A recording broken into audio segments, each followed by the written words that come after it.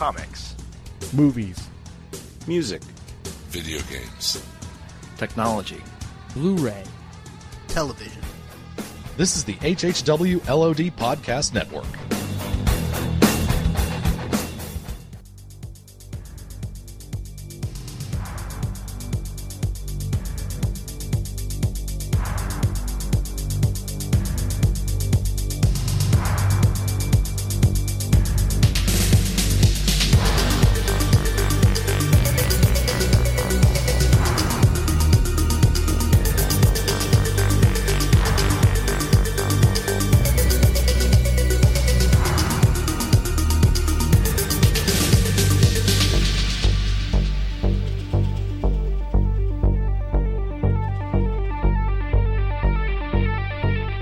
Hey everybody, welcome back to the Action Lab podcast for June 2014. I'm your host Jim Dietz. How you doing?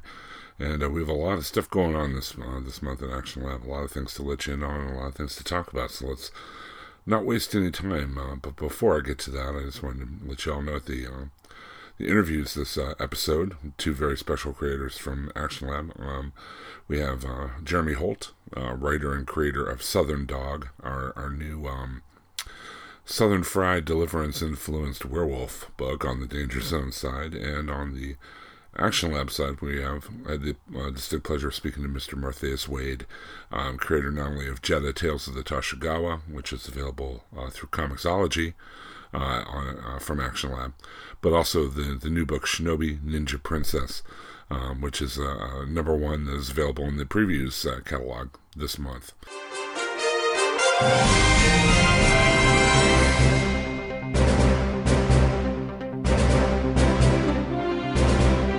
Well, the kudos keep coming in for Action Lab books, and especially Jeremy Whitley's Princeless. In the past couple weeks, not only has Comic Book Resources mentioned as one of the best feminist comics available on the racks, but librarians interviewed for the Chicago Tribune in a survey chose Princeless as a recommended summer reading selection. So if you haven't checked out Princeless, you really should. If overwhelming acclaim and critical kudos it keeps getting are not enough to convince you, then maybe just get a 99-cent digital edition of Princeless and check it out, see if it's your cup of tea. It's really great stuff, though, and I'm not the only one who thinks so. A lot of other people do, including the librarians of Chicago and columnists for Comic Book Resources. So congrats to Jeremy and the crew over at Princeless for more kudos. Speaking of Jeremy, as I record this, Heroes Con will be happening just about the time this podcast comes out. In fact, you might want to download this to listen to on the drive down there, on the flight, because it'll be coming out just a few days before Heroes Con starts.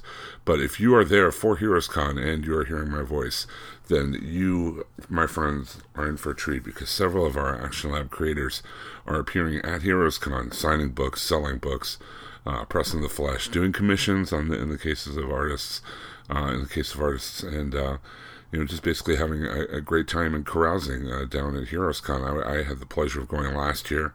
It was a great time, and I'm sorry I'm not going to be able to make it down this year. But if you happen to be down there, you can meet Brockton McKinney from M Theory. You can meet Jeremy Whitley, who we just referenced when we were talking about Princeless. You can meet Chad Ciccone, creator, artist of Fracture and several other really cool things. Ask him about his Night of the Living Dead pinball machine commission he just did. That was a pretty awesome piece of art.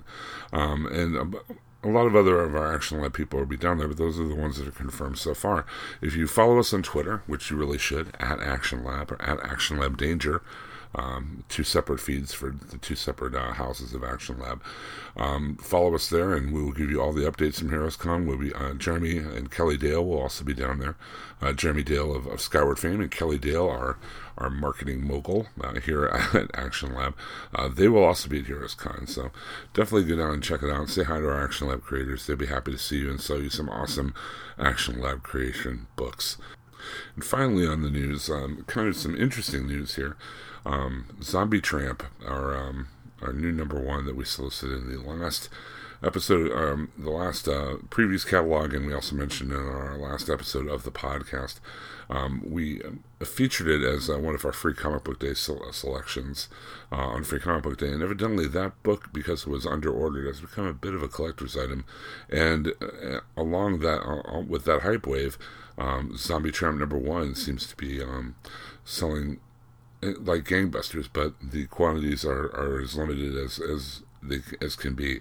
So if you ordered Zombie Tramp ahead of time, if you were ahead of the curve, if you listened to this podcast and said, hey, I should check that out, then you, sir or madam, should pat yourselves on the back, because you are a trendsetter. You are ahead of the wave. Zombie Tramp #1 seems to be it's going to be a big success for us, and we hope that all of you fans out there of that kind of over-the-top humor really enjoy it. Now we're going to go straight to On the Racks, because we have a few things to talk about that are presently on the racks of your LCS. First of all, I wanted to shout out Bo Plushie Gangster #3 by Pavel Balabanov, and I've trained myself to say that name without stuttering or messing it up, because this guy is a genius. He has done work for some video games you may have heard of, like Stalker, some other games along the line, but this is his first foray into comics, and it is a doozy.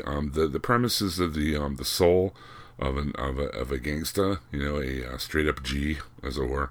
I'm far too Caucasian to even try to throw those terms around with any kind of semblance of knowledge. A thug gangster, as it were, has his soul trapped in a stuffed animal, in a teddy bear, and I know that sounds kind of goofy on the surface, but what he does and where he goes with that premise is just incredible and out of hand.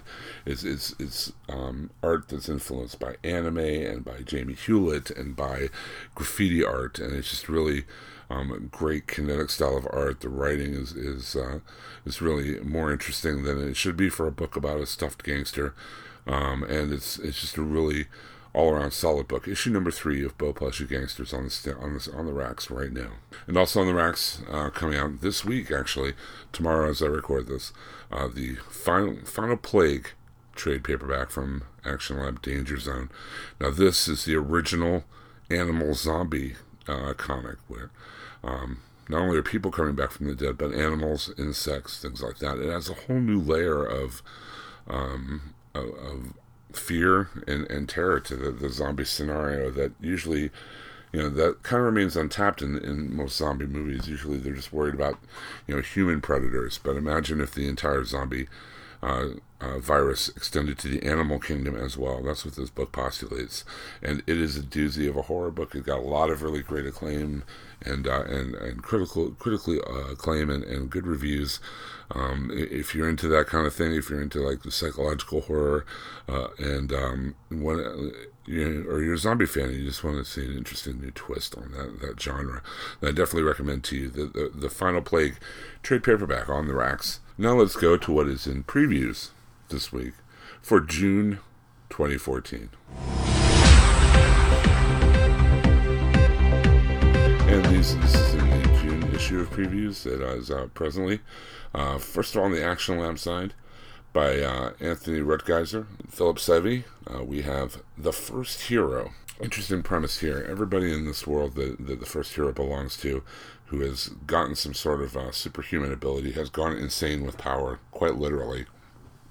And the character that this book follows is basically the one who is able to keep his sanity, and the one who tries to make everything right and bring in the rest of them that have gone insane with their superpowers. It's a cool concept. We have a variant cover by Lee Moder, and there's also another variant by Jamal Igal that's limited to 1,500 copies. It's the first issue of a 4-issue miniseries, and it's a really, like I said, it's a really cool premise. It's something we haven't seen, it haven't been done. And I will say this for Action Lab: if we do superhero books, it's usually something different. It's usually something unique, like Fracture, or like this, The First Hero, issue #1.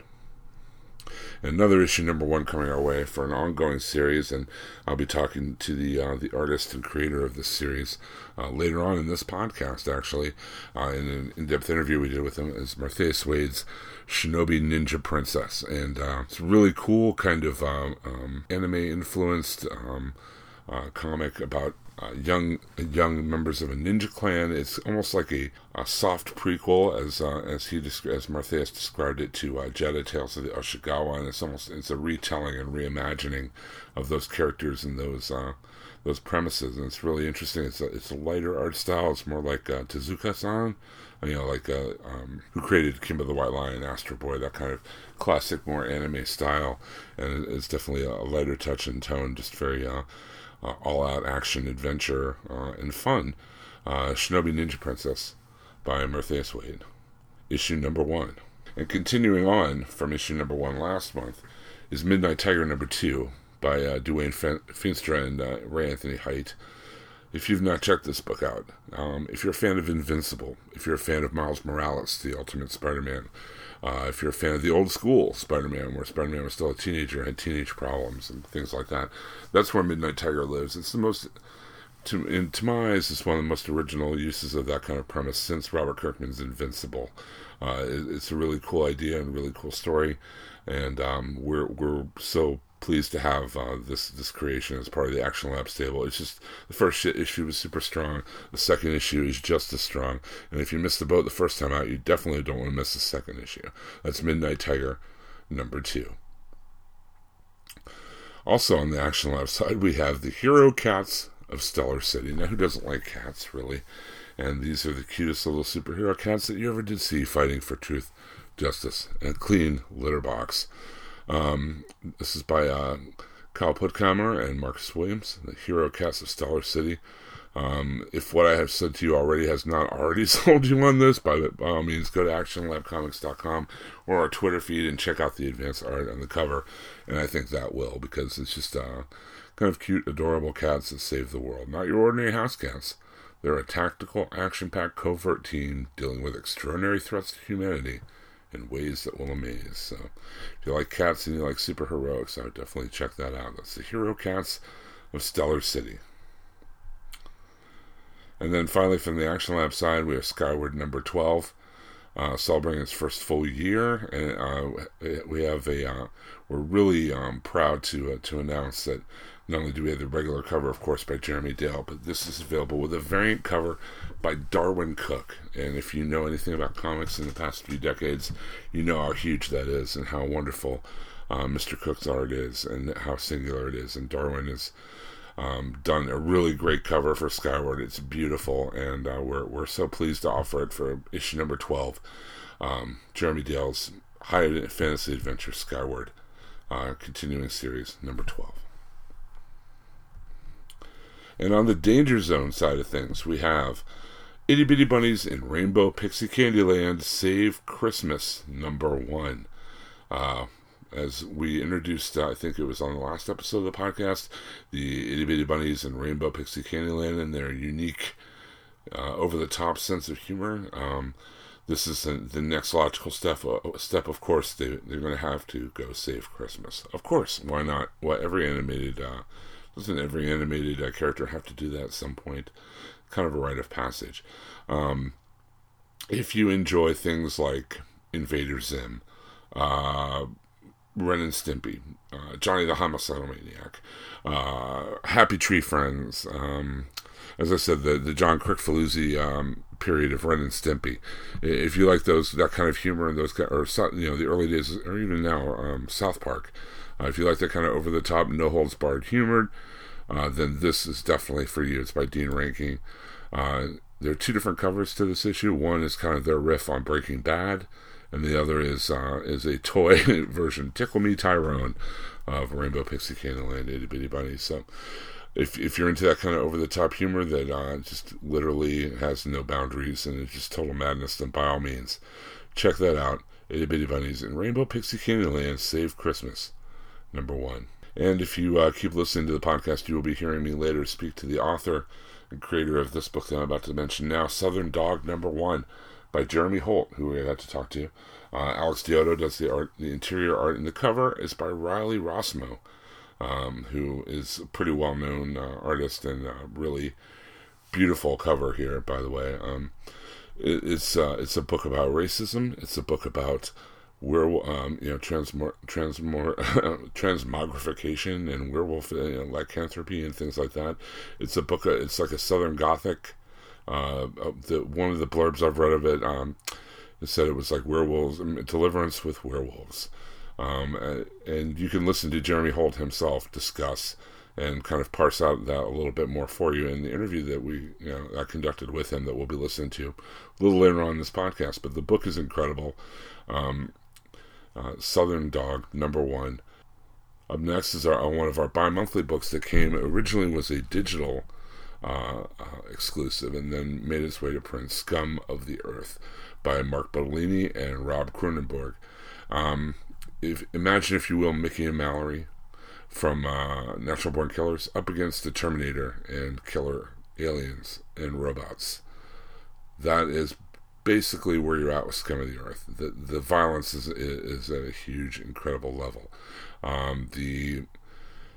If that doesn't bother you at all, and what I've said to you sounds intriguing so far, then you should definitely check this book out. It is a grindhouse, southern fried trip with no equal.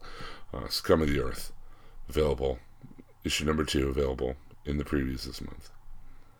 And as I mentioned before, Zombie Tramp seems to be having a real surge of popularity with the first issue, and now we're going to go to Zombie Tramp #2. She's stirring up trouble in Sin City, and runs afoul of Zombie Elvis. So more of that same kind of irreverent, strange zombie humor going on from Dan Mendoza and T.M. Chu. Zombie Tramp #2, available in the previews this month. And finally, on the Action Lab Danger Zone side, as I mentioned before, Bo Plushie Gangster. This is the Kingdom of Bo trade paperback. Now, if you haven't been checking it out issue by issue, which shame on you, you really should have, this collects issues 1 through 4. It's, like I said, Scarface, half Teddy Ruxpin, straight up gangster, transposed into the body of a stuffed animal. And it's just, like I said, it's kind of incredible. It's as funny as that premise sounds. The actual implementation of the book is far beyond what you'd expect from that premise. It's just really cool, well written book. The action is kinetic. The art is really off the chain, as the kids say today. It's by Pavel Balabanov. Bo Plushie Gangster, Kingdom of Bo trade paperback. That's also available in the current issue previews.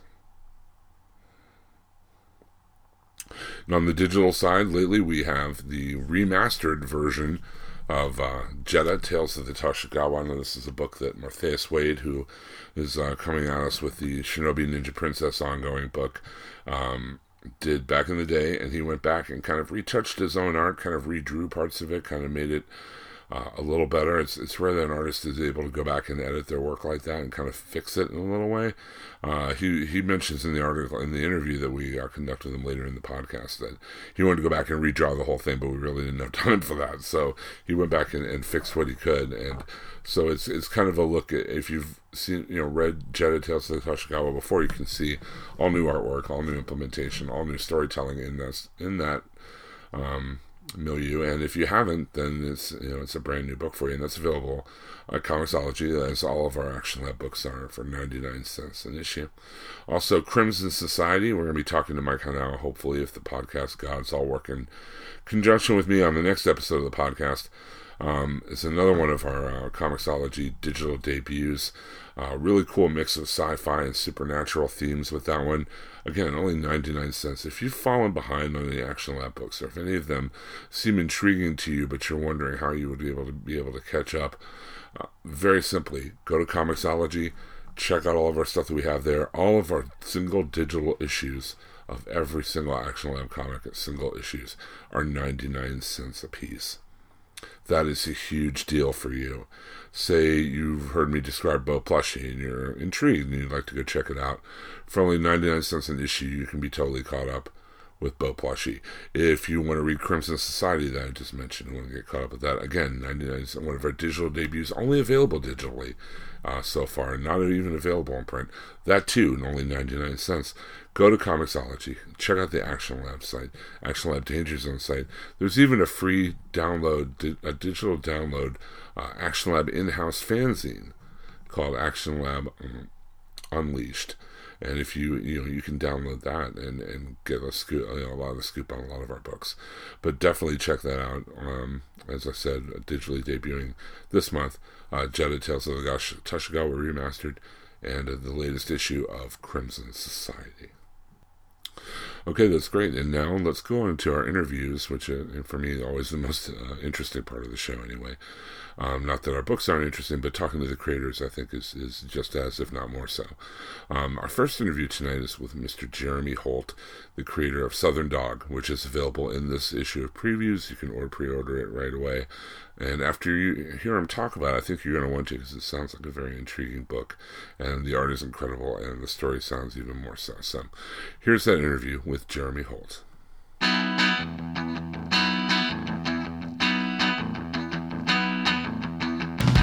Hey everybody, Jim Dietz here from the Action Lab podcast, and it is my distinct pleasure and honor this evening to speak to Mr. Jeremy Holt, the mastermind behind the new Action Lab Danger Zone comic, Southern Dog, which is available in your previews this month. How are you doing tonight, Jeremy? Good. Thanks for having me on. No, hey, thank you for being on. First of all, I always like to start out with the same question for everybody. I know, like, since I've been working with Action Lab, I realize that everybody in the organization really has a deep love of comics, as not only comics themselves, but comics as a medium, and comics as a storytelling medium. What is your comics DNA? I mean, when did it occur to you that comics is something that you could really get across your story ideas in, and something that you grew to love? I'd say it was maybe 5.5 years ago. I didn't really grow up with them. I didn't really read them growing up, so I was kind of away from them for a very long time. And I have a brother that actually collected them when we were kids, and that's why I was familiar with them. And it wasn't until maybe 5.5 years ago that he reintroduced me to comics, and I started reading. I think the first comic I'd read in a while was Frank Miller's The Dark Knight Returns. That kind of opened my eyes to what comics can be. And I think after I read Brian K. Vaughan's Y the Last Man, that's, I think, when I decided I wanted to take a crack at writing comics. Wow, those are two excellent names to drop if you're going to drop some names. Yeah. Real quick, give me the elevator pitch on Southern Dog. It seems like you've got a lot of different balls in the air here. You kind of got the Southern Gothic thing going on, the coming of age story, the werewolf story. Polarize it for me. Bring me up to speed. I would say it is Teen Wolf set in the Deep South 6 weeks before Obama's inauguration. So it's very time sensitive as to when it comes on. Yes, it's very specific to a point in our history, and it kind of reflects on kind of current, I guess, the political vibe when Obama was inaugurated, and it also kind of focuses on, I guess, past history regarding the South and the Klan and all of that. So it's kind of the meshing and the converging of two different worlds. Have you personally ever lived in the South? I mean, I have. Yeah, I did too. When I was a kid, I lived in Baton Rouge for a while, and there's just that kind of like Faulknerian, oppressive kind of and again, like you said, around the time of Obama's inauguration, that's got to be like a great contrast to kind of some of the more deep-seated like racism and things like that kind of exist behind the scenes down there. Yeah. I assume that all plays into your book as well. Absolutely, and racism was the focal point for the story. As an Asian American growing up in both the South and living overseas as well most of my life, racism is something I've always grown up with and experienced firsthand. And honestly, comics and telling stories was the kind of most interesting way to me to explore those topics, because it's not a conversation you have with someone like, oh, let's talk about racism.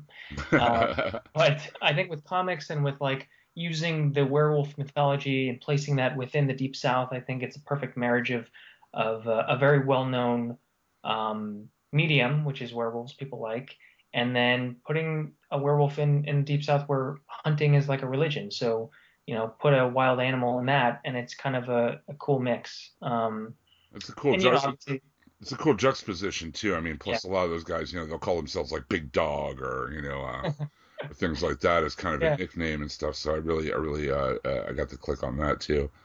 Tell me about how did you meet Alex Deodo, your artist, and a great choice by the way for the book. His art seems to go very very well with the story you're telling.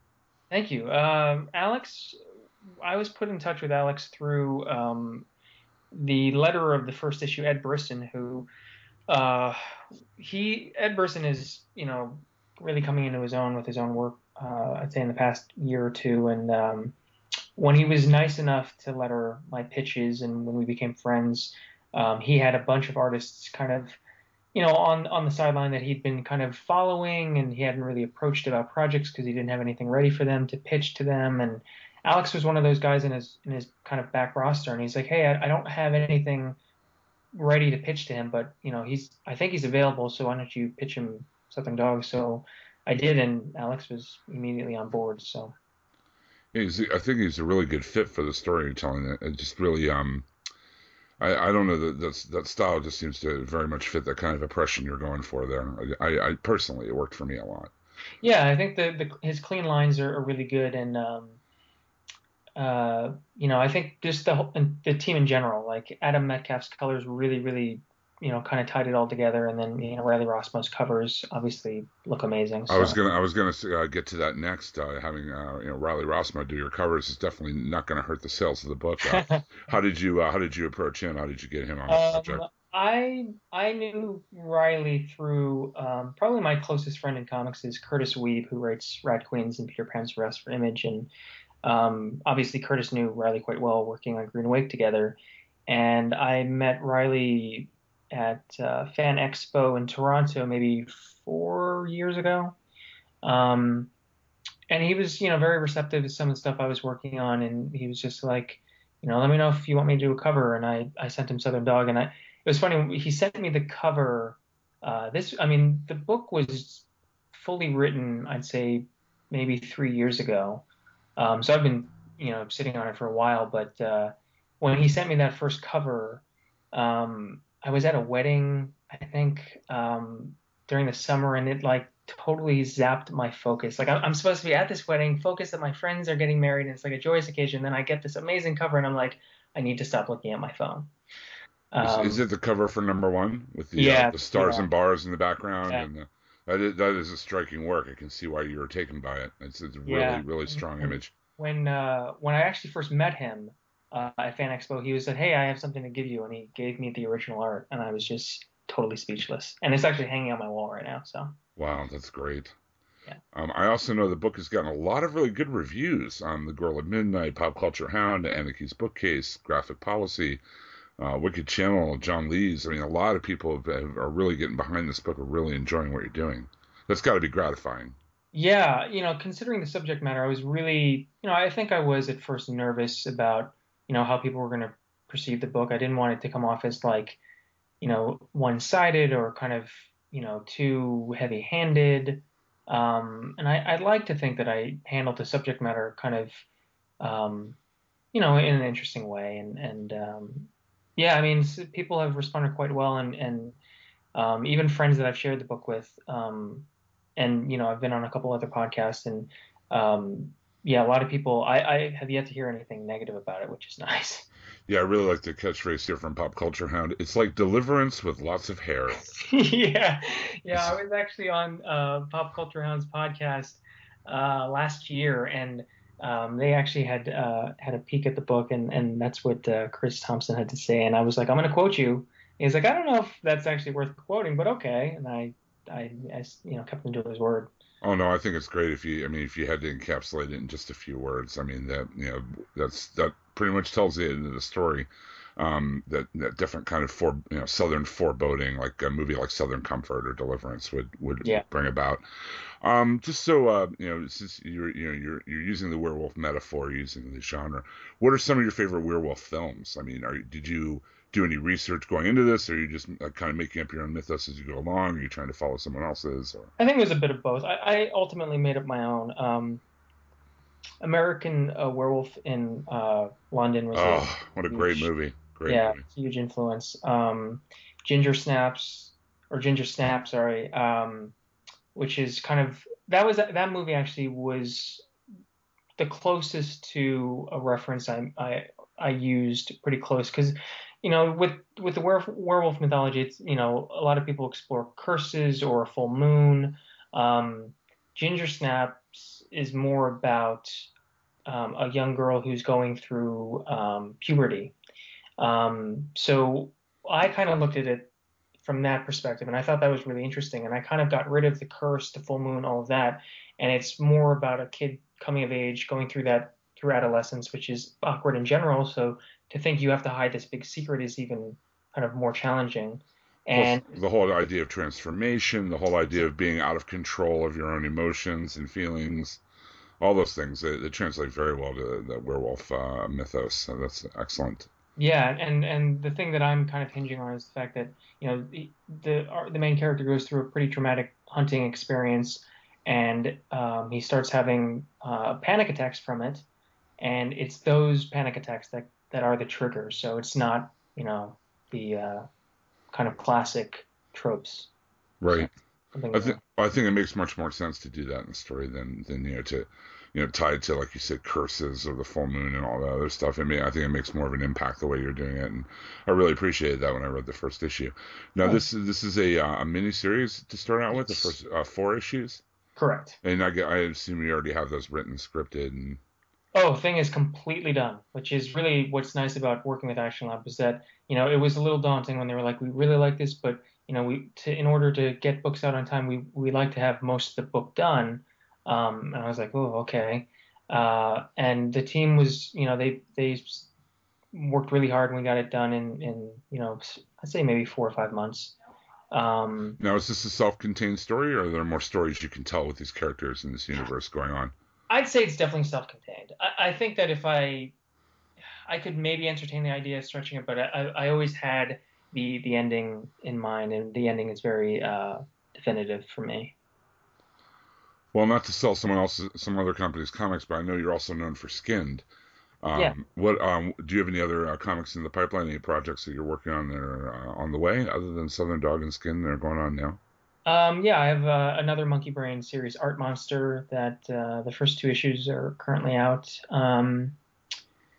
And I have a couple other projects, a couple pitches I'm getting together, and there's one kind of bigger project that I actually can't discuss, but that's been taking up most of my time recently.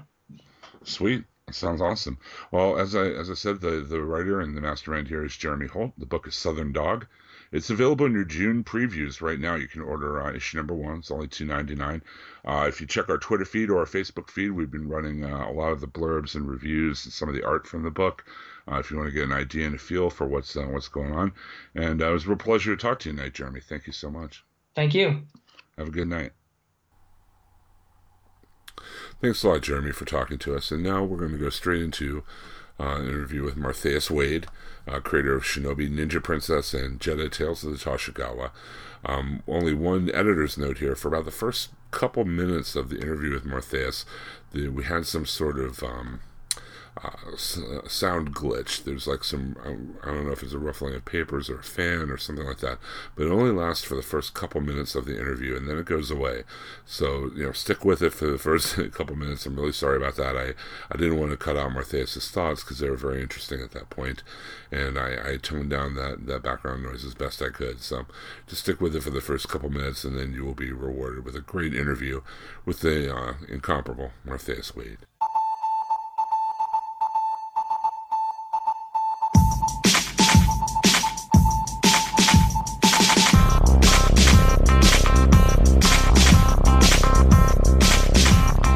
Everybody, welcome back to the Action Lab podcast, and it's my distinct pleasure this evening to speak to Mr. Martheus Wade, artist extraordinaire. So, I would start listing credits, but then I'd be here for about a half hour. So I wanted to say, tonight, though, mainly we're going to be talking about Jedha and Shinobi Ninja Princess, but done much, much more than that. I mean, you have a very deep resume and a lot of things going on.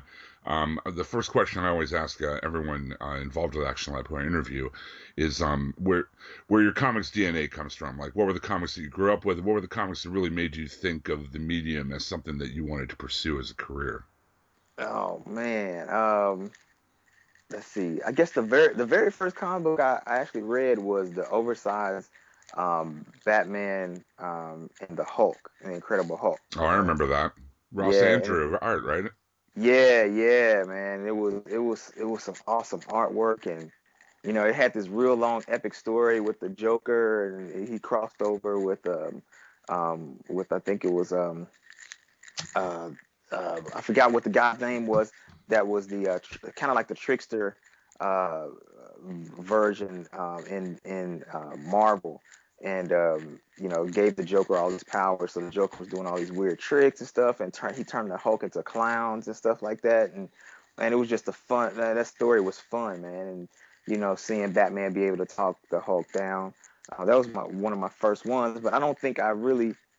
I started loving reading comics, but I don't think that I really knew that I wanted to draw comics until I got into George Perez and Marv Wolfman's Teen Titans.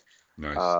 Man, that right there, I mean, it was so long and just epic storytelling, and the books themselves were, most of them were single issues. I mean, they did have some that branched off into other issues, but storylines and story arcs didn't take too long, and those were some heavy reading books for me when I was little. Where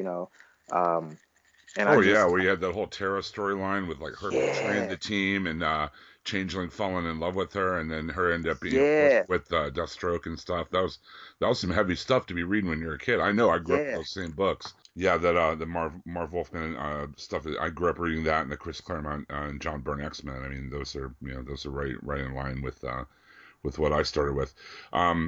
Like I said, you get to play with some of these toys now. I mean, you've worked for the Marvel trading, done some Marvel trading cards, you've done Star Wars trading cards, but then you also have a lot of creator-owned stuff too. Do you have a different approach to character and to the way you approach things if it's someone else's IP as opposed to your own? Yeah, I kind of sit back and allow.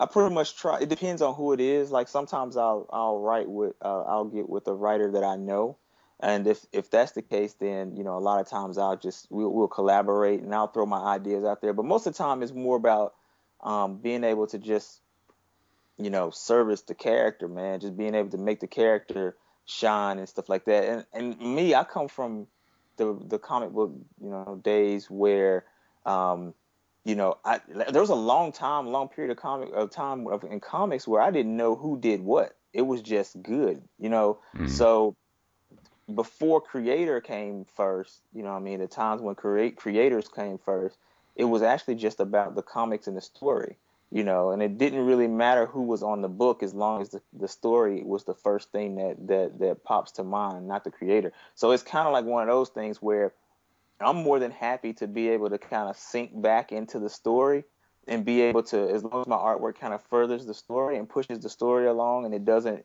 I'm not trying to jump out there and say, hey, look at me, and throw splash pages where they're not supposed to be and all that kind of stuff. So it's more important about, trying to collaborate with the writer and get the story across.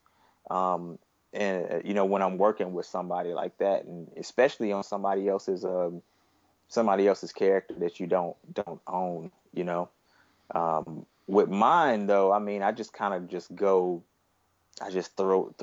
caution to the wind, just create, I mean, I'm a little bit more freer, I guess, with mine, but that's just, that's just the way that, I think anybody would be. If it's your own character, you're going to be a little bit more freer to take liberties and things like that, and step out there and do some unconventional stuff that you might not be able to do with like another character, another character that's owned by somebody else. Right, right. I guess you're best known for your creator work, Jedha Tales of the Toshagawa, the ongoing series that you collaborate with Salty Girl, Right. aka Mrs. Wade. And Yeah. I kind of have to ask you about this because my wife and I'm a chef and she's like a maitre d' hostess. We owned a restaurant for a while, so we Oh, really? collaborated for a long time on our artistic endeavor, and there were. Ups and downs, arguments, times we didn't see eye to eye, but we always kind of, came out strong, as a team. And I'm wondering, are there those kind of moments working on Jedha with Janet? I mean, because there's got to be that kind of push pull on the project, I would imagine. Yeah, it's not so much on the writing or the creative flow, because we talk a lot about the characters and where we plan on going. And there's sometimes where there's some things that I want and I think that they'll work out right, and I'll throw it to her and she'll be like, "Nah, I don't know about that." And but the cool thing about it is that I'm really good about going back and really thinking hard of why I want that decision. You know what I'm saying? And most of the times I'll be like, "Yeah, you kind of right. That does kind of suck. What's another solution?" So we always work around it. It's not really a big thing. The only time that we might have, butting heads is just on creative stuff, as far as like if I draw something. Like one time, I drew this picture of Jedha, and when I was drawing it, when I was penciling it, it looked right, it looked perfect. But then the problem came when I inked it, and you couldn't see a lot of the lines that I used to define her face anymore. And it was a back shot, and she was looking over her back, but it was a lot of shadow. And the way that I put the shadow down, I didn't catch it, but when I showed it to her, and it was completely inked. When I showed it to her, she was like, "Oh man, I don't want to say this." And I was like, "What?" She said, "The first thing I thought about when I saw this was that her head was disconnected from her body." And it was and it was just because the way the shadow was. And I was like, "Man, that ain't right. Man, you crazy, man." You know what I mean? So I took that pride and was just like, "Man, whatever." But then I slept on it, and I woke up the next morning and I looked at it. I was like, "Damn, her head looks like it's like she's been decapitated, You dude." could not see it that way now, right? Because she is. Yeah, so I had to scrap that whole page, and I redrew it over, and it came out 10 times better for it. But stuff like that. That's the only time where I might tell her, "Hey, move that hand over because it's causing a tangent." And she'd be like, "I don't want to move the hand," something like that. And then she'll go back and look at it and be like, "Yeah, I went ahead and moved that hand over." That's that type of thing. But It's always good to have another pair of eyes too in the situation. Sometimes you could be too close to something, and yeah, that yeah, whole thing about not seeing the forest for the trees, and then have someone yeah, say, "Hey, like you said with the decapitated head or whatever." Uh, exactly, yeah. what kind of astonishes me about Jedha and also your new book Shinobi is how different the art style is. Mhm. Coming from the same artist, I mean, the Jedha style was very, very, very detailed, very, very line heavy and stuff. And then Shinobi seems more like almost like a riff on Tezuka and Alex Toth. Mhm. It's got like that Mhm. lighter anime flavor, and Mhm. that was I'm sure that was a conscious decision on your part. Yeah, yeah. Um, with Jeddah is I love drawing Jeddah. I love drawing the graphic novel series. The problem with it sometimes is that it is so dark, and in it you can see you can trace the evolution of my art and who I am as a creator just by going from book one all the way to the current book that's out. I mean, and you can see, yeah, the skill level gets 10 times better, because some of that stuff at the beginning I look at and I'm just like, "Oh golly, man." Because the book that the beginnings that I just released with Action Lab, I redrew a lot of that stuff because it was the first Jetta book that I ever came out with. And That was almost 10 years ago, wasn't it? 2004, yeah, 2005. yeah, yeah, it was in 2004. And it's just been re-released through Comixology through Action Lab. And a lot of times I was talking to Sean Pryor on it, and I was like, "Dude, I want to redraw all this." And he was like, "No, we ain't got time." I was like, "Come on, man, let me redraw this." He was like, "No, man." So I was like, "Well, let me redraw this page, and this page." He was like, "All right." So I went ahead and redrew stuff and added stuff to it and stuff like that. But you can see, of course, creatively, artistically, you can see a big jump. But you can also see where I was in my head as well, because at the beginning you can kind of see this grand view that I had about the comic industry, and these like rose-colored glasses that I had on about it. And then you get to the middle where it's kind of like the Jetta book is really dark. you start to see where the glasses kind of came off, and I was just like, my artwork, you know. And then you get to Shinobi, Ninja Princess, and I've had a child, and things have changed, and there's a lot of things that I can't show him in the Jetta book that I share with him in Shinobi. And you can see the subtle influence of my life. So I wanted to kind of be able, when I was drawing this, I wanted to kind of be able to reflect that I'm a lighter person, even though people still call me salty, they call me mean or whatnot. But I am a very, very lighter person. You know what I mean? I love my son and stuff like that. And there's a lot of things that I see that he does and stuff that I used to do, and we play with toys together and stuff and play video games together. So, I mean, I wanted to be able to have that type of energy into this and not have the same energy into the Jetta stuff, from the Jetta stuff. So, a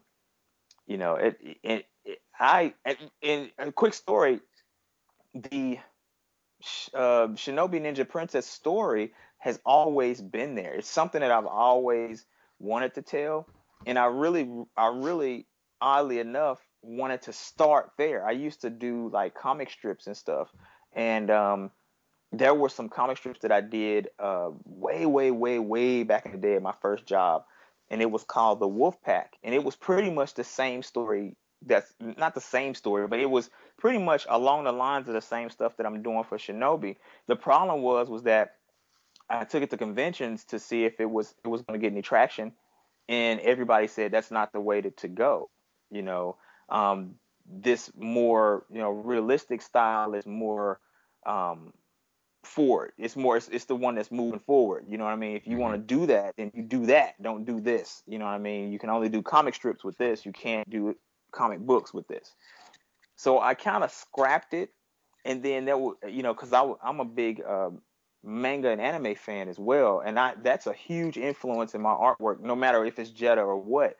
But I had it, the influence was a lot heavier before, and there was a big problem, especially when I was trying to show that type of artwork to Marvel and to DC and to like I went to talk to some people at Dark Horse at one point, and it was just like, your artwork is too Eastern influence, and we would have to get a special project in order for you to find work. So what else you got?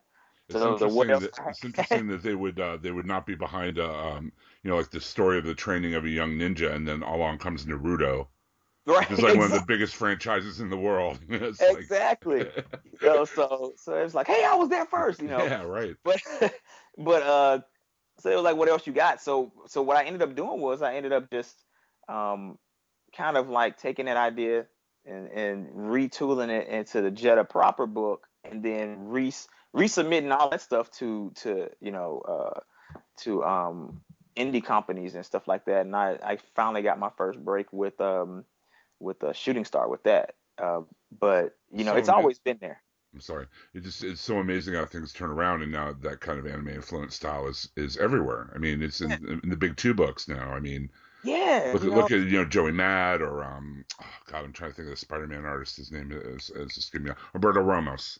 Yeah. I mean, that's very anime influenced, and I mean that's definitely part of the style now. I mean, just 10 years ago to think that you were getting doors shut in your face for doing that same style. I mean, it shows how ahead of your time you are. I guess.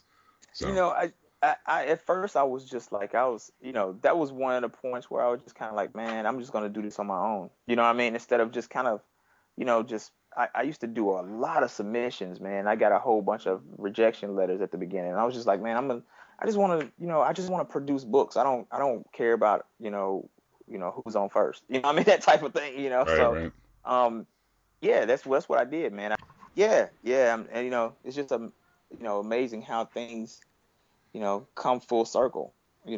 I'm just thrilled to be able to do it, because like I said, I've had this story on the back burner for a while, and I want now I can, now I can get it out. But I'm also glad that it waited too, because it needed this time to be able to be refined. I think I need to be a little bit older to be able to tell stuff like this, the story, Shinobi, it deals with a 14-year-old girl who is a girl, a human who just so happens to be a ninja. You know what I mean? It's not like it's all Ninja Tale. It's just it's her dealing with her life as a teenager, but having to have these trappings of being a ninja as well. And I don't think I could have told that story effectively, back in when I first started. I needed time to be able to tell that correctly, and a little bit more perspective on things. Well, I know Jedha was set in the 21st century, but also had like a lot of Japanese feudal themes and ideas going through it, even though it was ostensibly set in modern day or a little bit before. Is Shinobi set in ancient Japan, or is it set modern times, or is it just kind of not something you are pinning down? Or it's in modern times. It's still one of those things, because it's still her. It's just telling her her life when she was 14. So this is like a prequel to Jedha, I guess. Kind of, sort of. It's a prequel. I like to say it's kind of like a re-envisioning, because I've always had this world in mind. So even it all fits. The Jedha proper stories fit into a vague future type of a thing. You know what I mean? So if you haven't read it, then it's not a big deal. I pretty much don't cover that ground at all, or I try not to foreshadow it too much, because it's two different things. But this is set in it's still a semi-futuristic time, but it's also very, very reminiscent of feudal Japan. There's still things that go around. There's still like there's still ninja clans. Well, in my story, there's only two known ninja clans. One of them is kind of rich, which is the Toshigawa. The other one is their hands for the mafia, or the Yakuza, which are the Azumi. And then there's the Emperor of Japan, which is Terminus. He used to be a Toshigawa, and he's actually trying to hunt down the Toshigawa, trying to get his daughter back. And that's pretty much the three main components of the story, and we switch in between those three factions for the first 6 issues.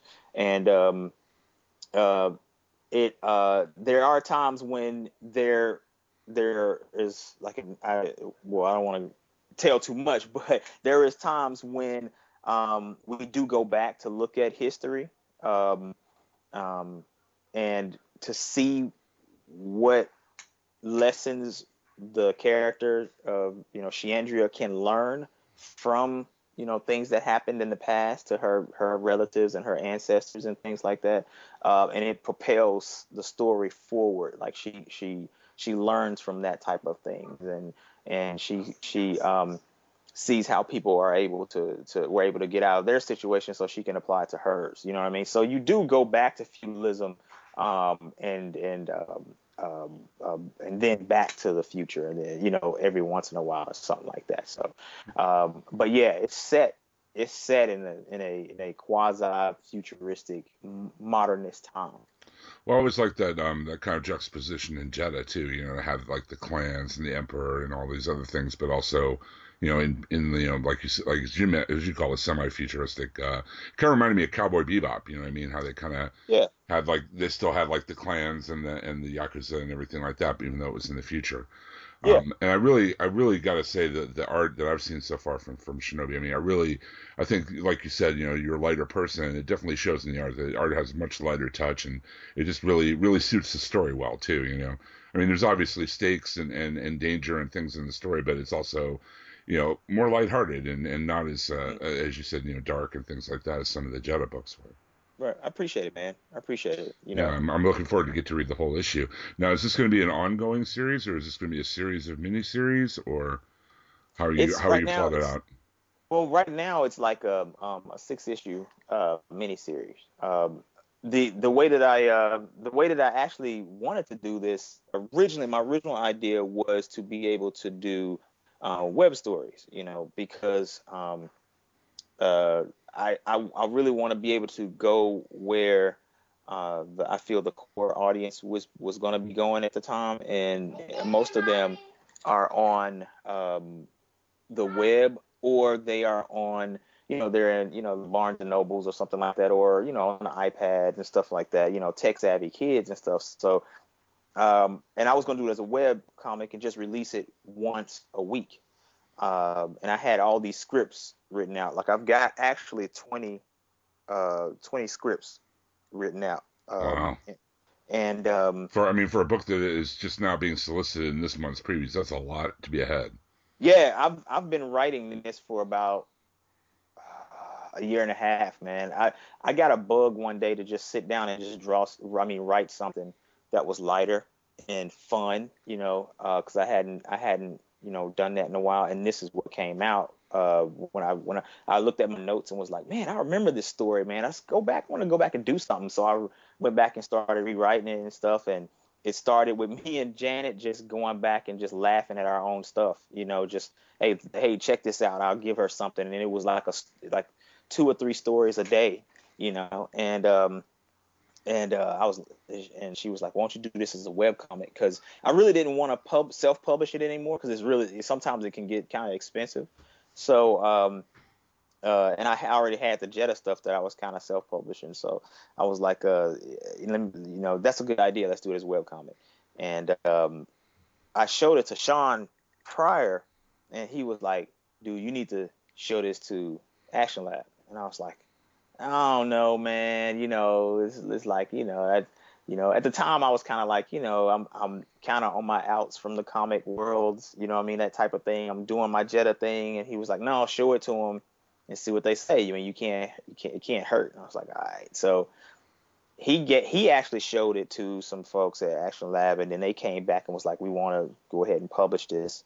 And I was like, cool, So I ended up having to move everything, kind of just doing the main story arc in 6 issues. So I went back and picked out the main stories of the story arc and pulled them down into 6 issues, and then continued to go forward from there. So I still continue to do production on that. But if it does go past 6 issues, like say if the first 6 issues do well, then yeah, I would love to be able to come back and do 6 more after the trade or something like that, or and if that does well, maybe depending on the response and what Action Lab says, maybe I'll come back and do another one after that, or maybe an ongoing. It just depends. Mm-hmm. I think it fits really well too with the Action Lab books like Skyward and Princeless. Just that kind of story that's an all ages story, but also is great for adults to read too. It doesn't talk down to kids. It's just like a good adventure story, on its own. Tell me a little bit about Tora Gun Angel. Yeah, man, that's actually another spin-off from the Jetta books, Jetta graphic novels and stuff, and that is actually she's a character. She's actually a character that's in Shinobi Ninja Princess. She's 18 in Jetta. She's in Shinobi Ninja Princess. She's a little bit older than Jetta. She is a little bit wiser, but she's also somebody that Sheandria, the character who becomes Jetta later on, Sheandria looks up to. In the Jetta books, she is actually they're both sword sisters at that point when they get older and stuff, and they she actually has her own assignments and goes off on her own a lot. So we spin her book off into her own graphic novel as well for one time, and then that actually got some play from one of my friends who's a filmmaker, and he really liked to do it, Mr. Gregory Gray, and he convinced me that he could pull off a short for it, and we should do an Indiegogo campaign. So we did that. We asked for 8,000, and we ended up getting 11 at the end of the day, Wow. which was cool.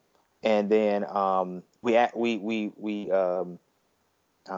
a casting call and had over 900 women come in and vie for the part, which was That must awesome. have been fun.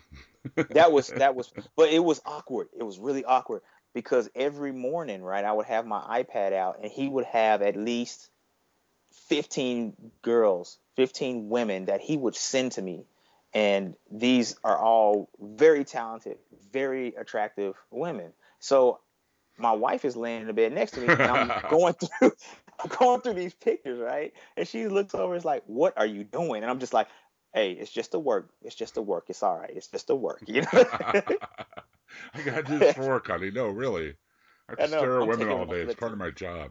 Yeah, I'm taking one for the team here. Okay, I'm making sure I'm doing this so you don't have to do it. I'm not enjoying this at all. Okay, I'm not. But it was really cool, man. I didn't get to see all of them, but they we narrowed it down to, I think out of man, I think I only saw like 50. And out of the 50, we narrowed it down to 3. And then those 3 had to, we sent them I'm sorry, 4. We narrowed it down to 4.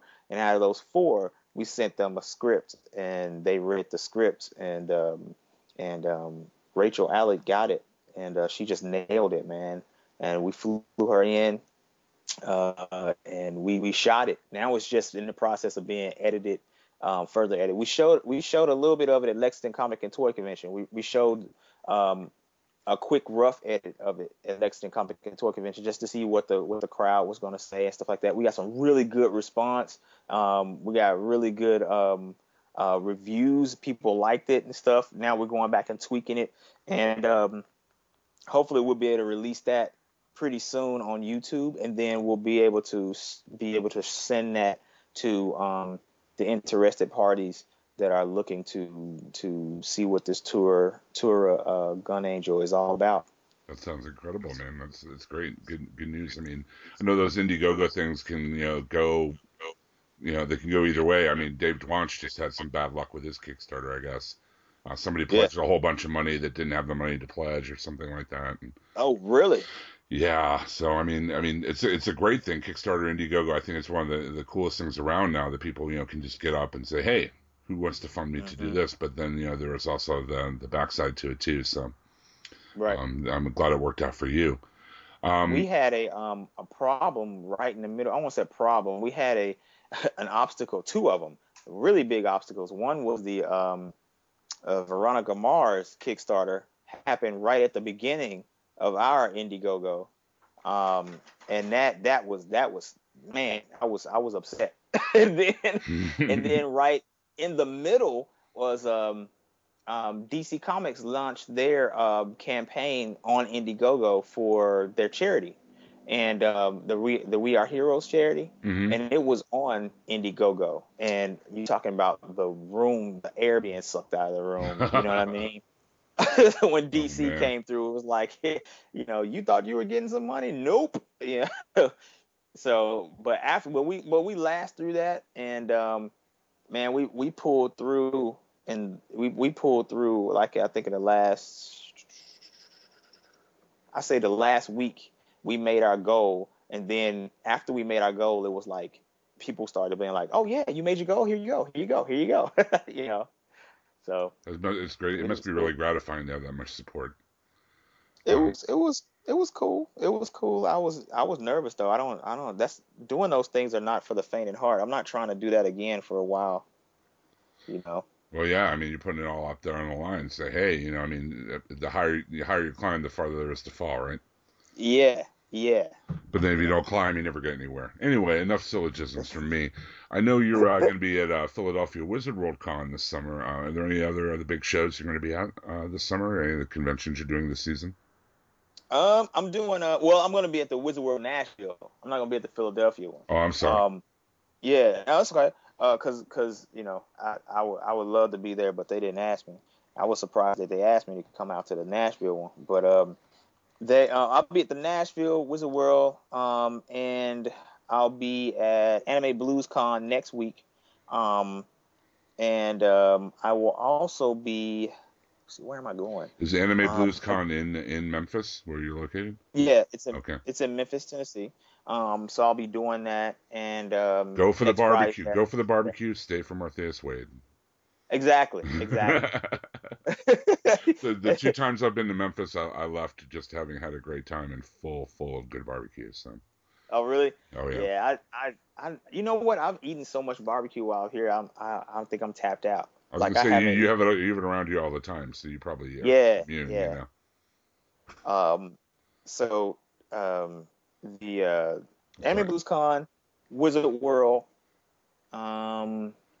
I just finished Lexington, not in March. Then Wizard World is in September, and then I'm doing the Memphis Comics Expo, which is a 1-day convention that's at the beginning of September as well.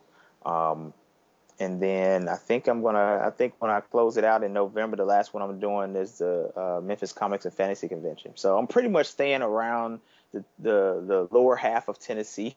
Well, it's understandable, Yeah, just because there's, I got so much work to do on some of these books, and some of these things that some things I can't talk about that just got picked up that I have to start working on pretty soon, and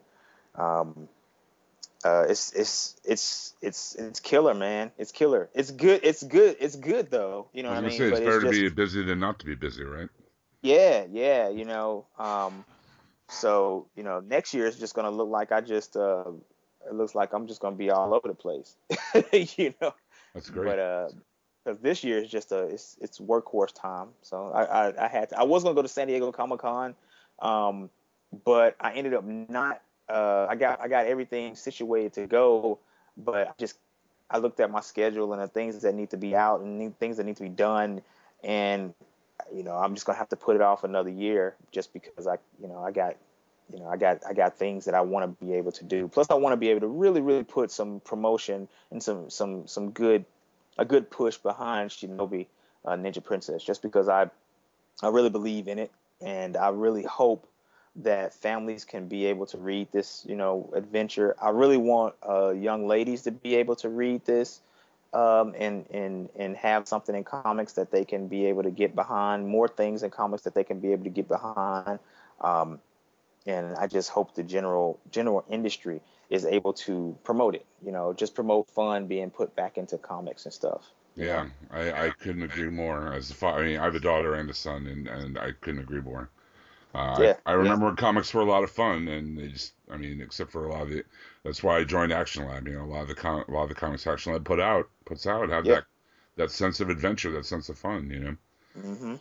Well, the books we're talking about tonight, we've been talking to Martheus Wade. Really appreciate the time, sir.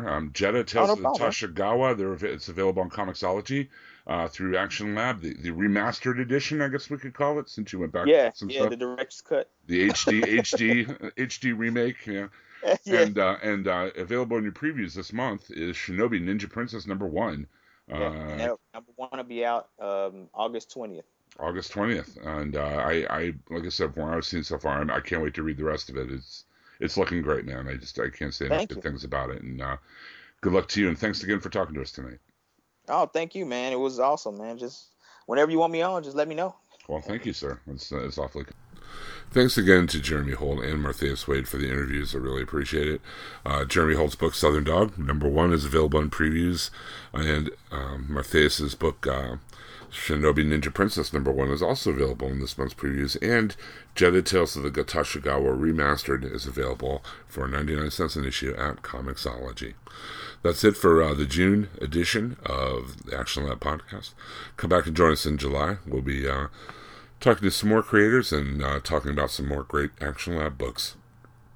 Thank you very much for your time. Have a great time.